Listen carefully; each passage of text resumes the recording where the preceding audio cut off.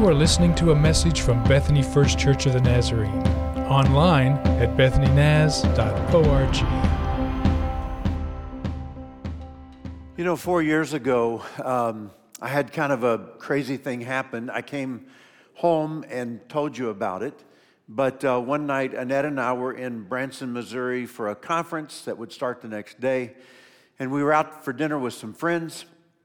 And after dinner, they were leaving the restaurant, and Annette and I told them goodbye. We went to the restroom. We came out of the restrooms, and I said to her, you should wait. You should not go with me. Let me go get the car. I had to park a little bit of ways away. And so I'm leaving the restaurant to go get the car. I'm running.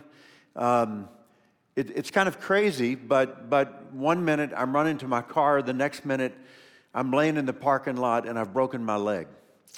And so it was just surreal. I didn't really know what had happened. My phone was in my hand. It had flown way beyond me.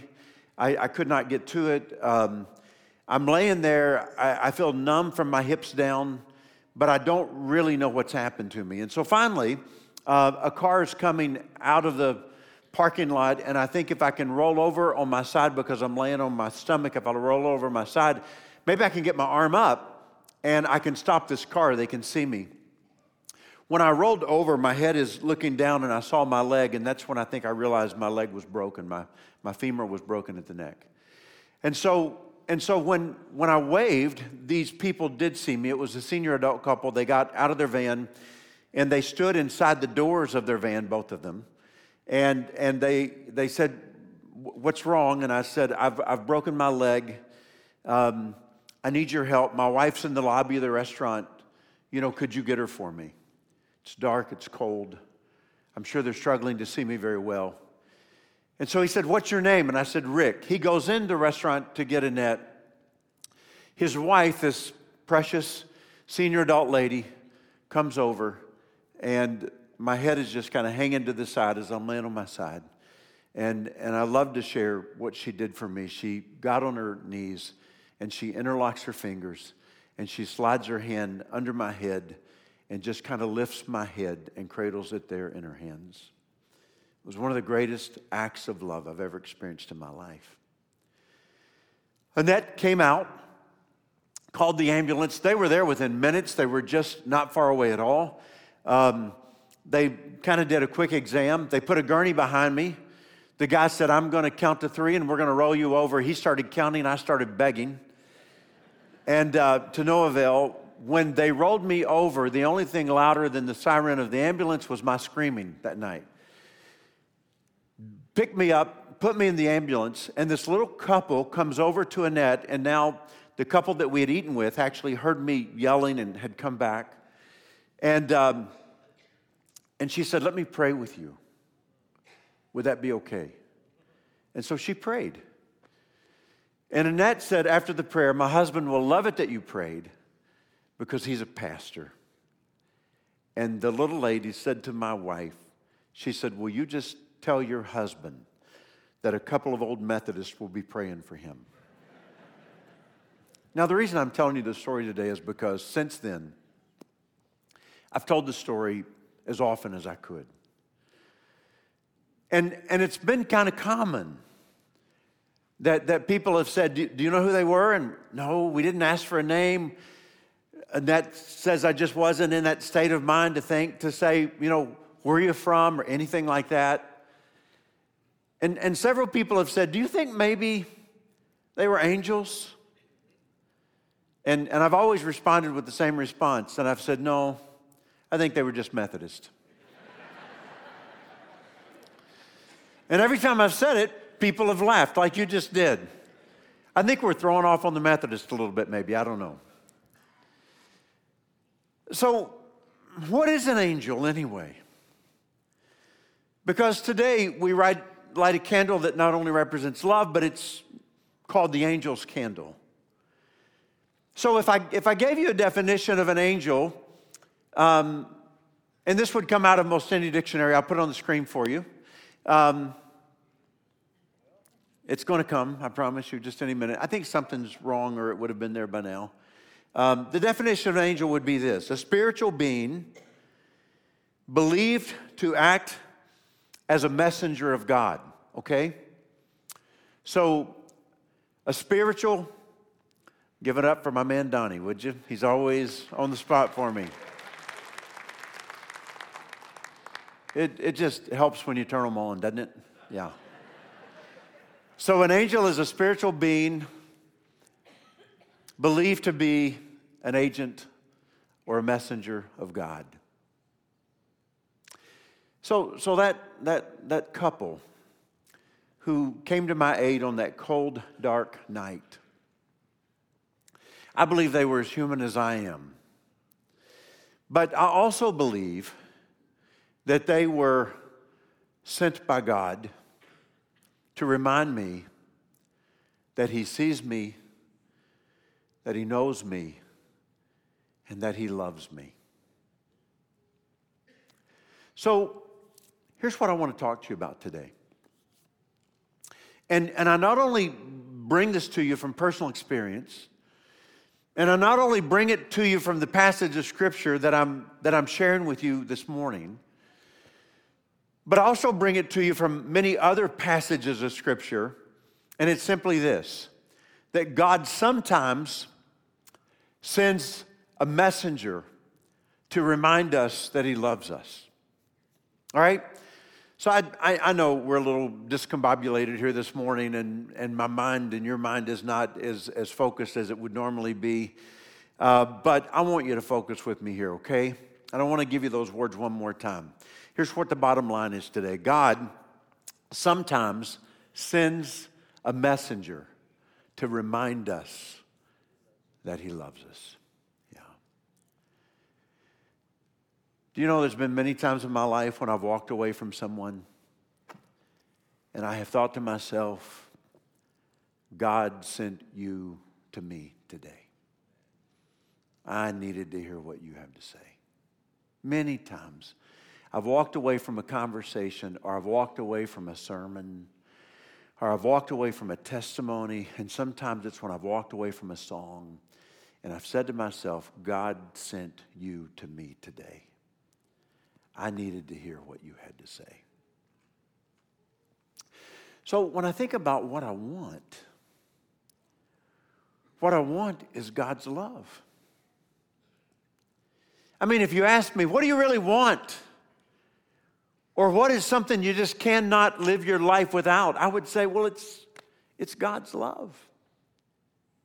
So let me take you to the Scripture this morning, okay? To the Gospel of Luke chapter 2. I'll begin reading with verse 8. Here we go. And I love reading the story to you. It's full of everything, and so I think you'll love the story, and then we'll work our way through it. Here we go. And there were shepherds living out in the fields nearby. Now, the reason it says they were living out in the fields is because they were living out in the fields. That's where they live. They still do today. They're called Bedouins. They're all over Israel, keeping watch over their flocks at night. An angel of the Lord appeared to them, and the glory of the Lord shone around them, and they were terrified. But the angel said to them, "Do not be afraid. I bring you good news that will cause great joy for all the people, because today in the town of David a Savior has been born to you. He is the Messiah, the Lord." Notice the language. A Savior, the Messiah, the Lord. "This will be a sign to you." What's the sign? "You'll find a baby wrapped in cloths lying in a manger." The manger is the sign. And then suddenly a great company of the heavenly host appeared with the angel, praising God and saying, "Glory to God in the highest heaven, and on earth peace to those on whom His favor rests." And when the angels had left them and gone into heaven, the shepherds said to one another, "Well, let's go to Bethlehem and let's see this thing that happened, which the Lord has told us about." And so they hurried off, and they found Mary, and they found Joseph, and they found the baby who was lying in the manger. And when they had seen him, they spread the word concerning what they had been told about the child.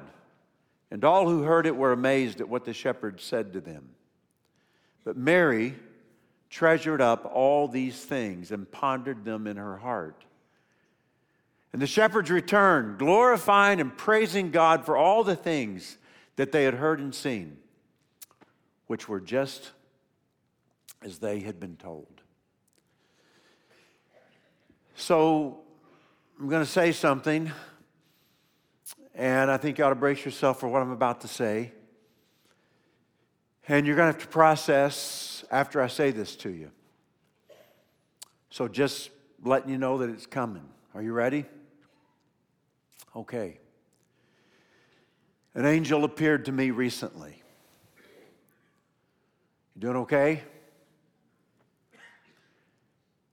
I know there's doubters. I know that's hard to process. I know that's saying a lot, but it's true. Fortunately, for those of you who are struggling, I had my iPhone with me. I grabbed it as quickly as I could to snap a picture. And here's the picture of the angel.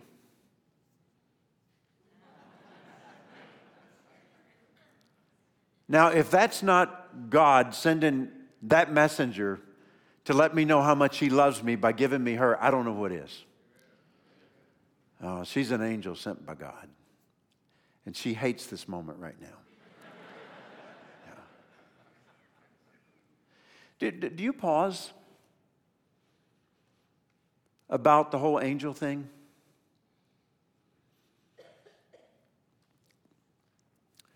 The whole supernatural thing? Does it cause you to pull back a bit?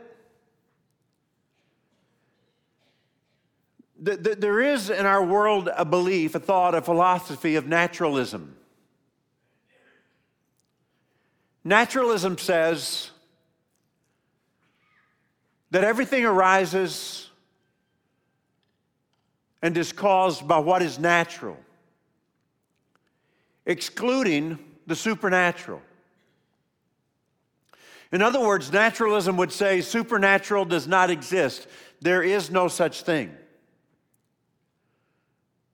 It is not predominant. There is another belief, another way of thinking that is becoming popular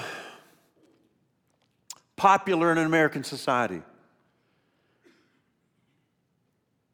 According to the Pew Research Center, let me put this on the screen for you, 27% of U.S. adults. Now, you got to think about this. This is a fourth of U.S. adults think of themselves as being spiritual but not religious. In other words, they're saying, I'm not struggling with spiritual or the possibility of supernatural, but I am struggling with religion. They're not identifying as atheists who don't believe. They prefer the word spiritual. Spiritual has more positive connotations. There is meaning in life. There is some sense of sacredness in life. There is depth to life.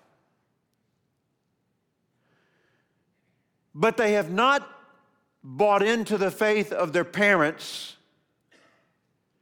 and they have not accepted Scripture as truth, the Bible as truth, or authoritative in any way, but they have not excluded the possibility of God. They've walked away from the church, organized religion, and identified themselves as, I'm spiritual, but not religious.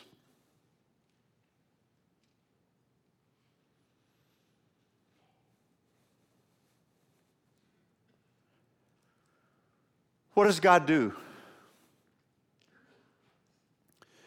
for us when we struggle to believe?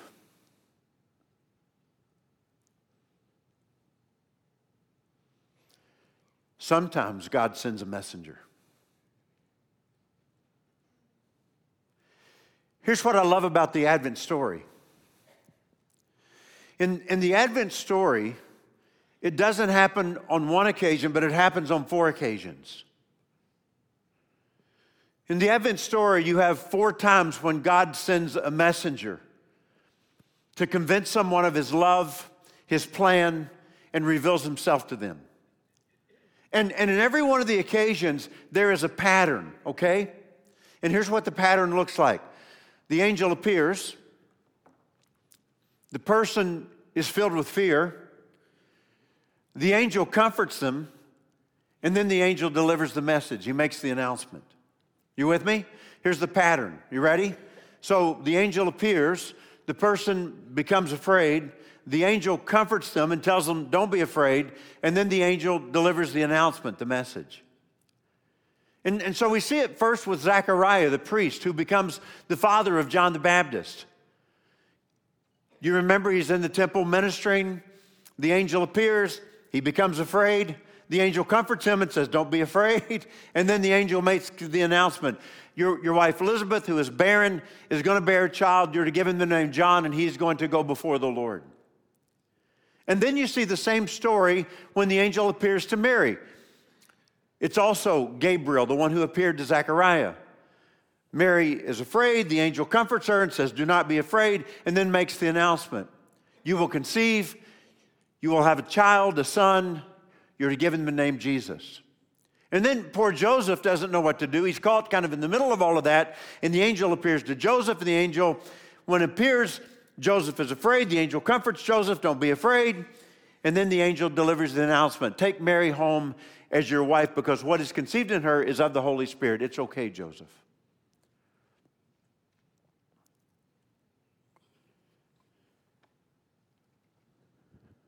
Why does God send a messenger? And I believe this is why.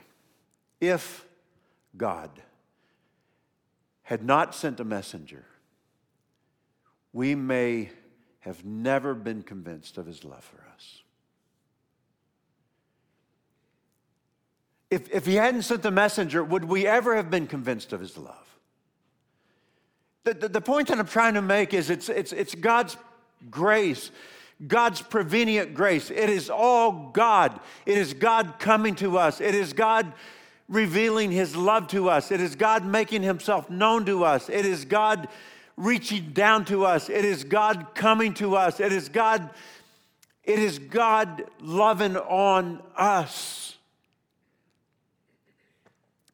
I remember a few years ago, we had a sermon series here called Thin Places. Anybody remember sermon series called Thin Places?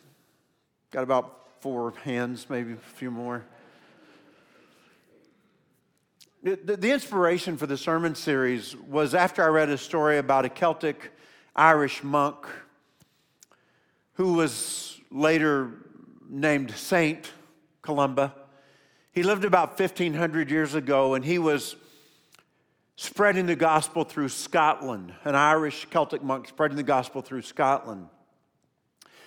And one day while he was praying for a certain community that he was trying to share the gospel with, he had an experience that he described as a thin place.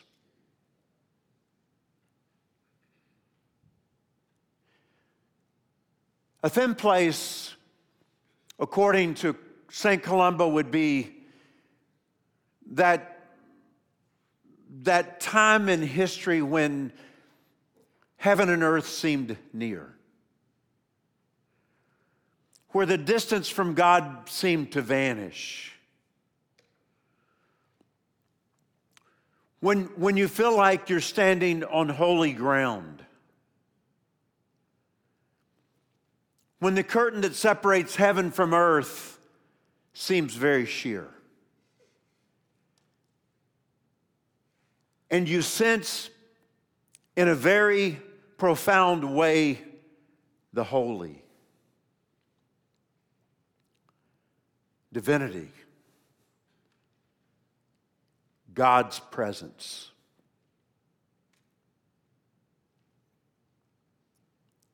Now, think with me about this.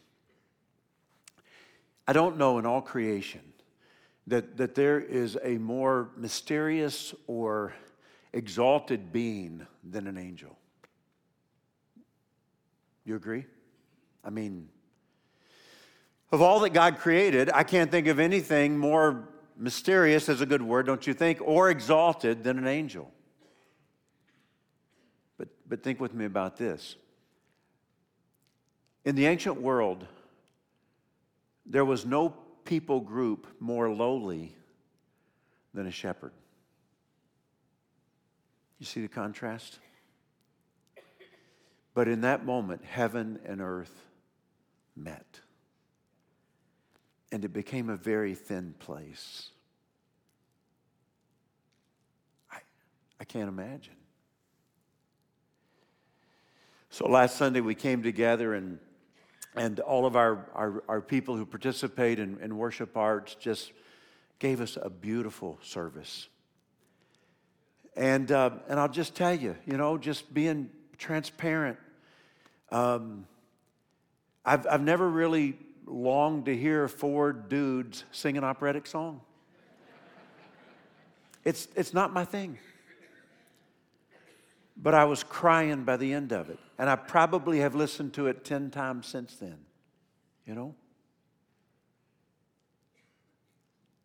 But Luke tells the story and says that after the angel appeared, then a heavenly host appeared with the angel and began praising God. And as awesome as last Sunday was, it will pale greatly in comparison to what the shepherds experienced on the hillside that night. A very thin place. Knowing that they were in the presence of the holy.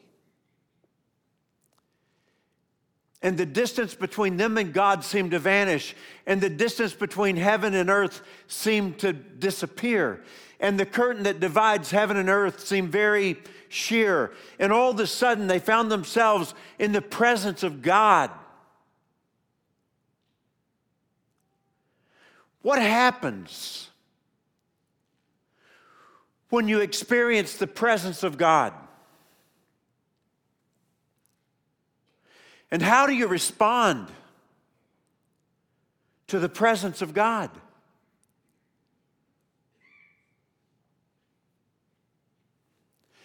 For the shepherds, they obeyed. They said, let's go to Bethlehem and see this thing. They spread the word about everything they had been told about. They couldn't stop talking about it. They kept telling people. And they praised God for everything they had seen and heard. I think the question that I have for you this morning, and I think it's the question that we've all got to kind of cozy up to and kind of just live in for a few minutes before we walk out the doors today, is simply this. When you came to realize that God loved you, how did you respond? When you came to this place in your life that you realized that God is good and God is love and God loves and cares about you and God sees you, God hears you, God knows you, how did you respond?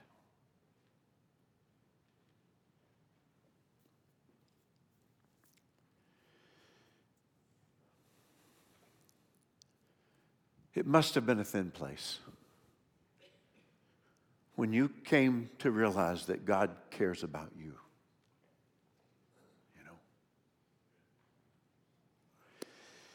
So this morning, I wanted us to end our time together by praying, responding. Some of you have a story to tell, and your story is, Rick, this is who God sent to me to show me that He loved me.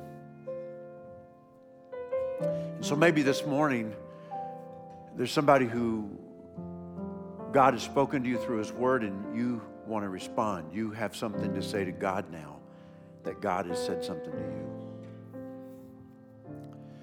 It could be that you came into the room this morning carrying a pretty heavy load. And you want to pray. You want God's help.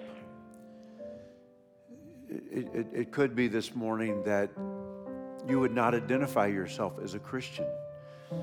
You would not say to someone, I'm right with God, but I want to be.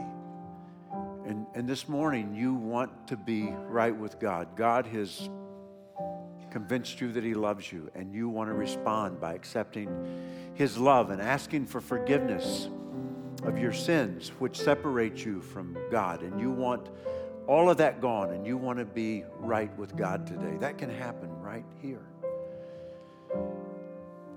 My friends Rick and Debbie Raines have a little grandson, Owen, who is only a few months old, and he is just in the last hour been placed on a ventilator with RSV at Children's Hospital, and I told them that we would pray for Owen today. It may be that you have a sickness, or that someone you love is sick and you want to pray for them today. It might be that you have a family member that's in trouble or that you're concerned for and you want to pray for them. I think what I'm trying to say this morning is that God has done everything He can. He's even sent angels to tell us that He loves us.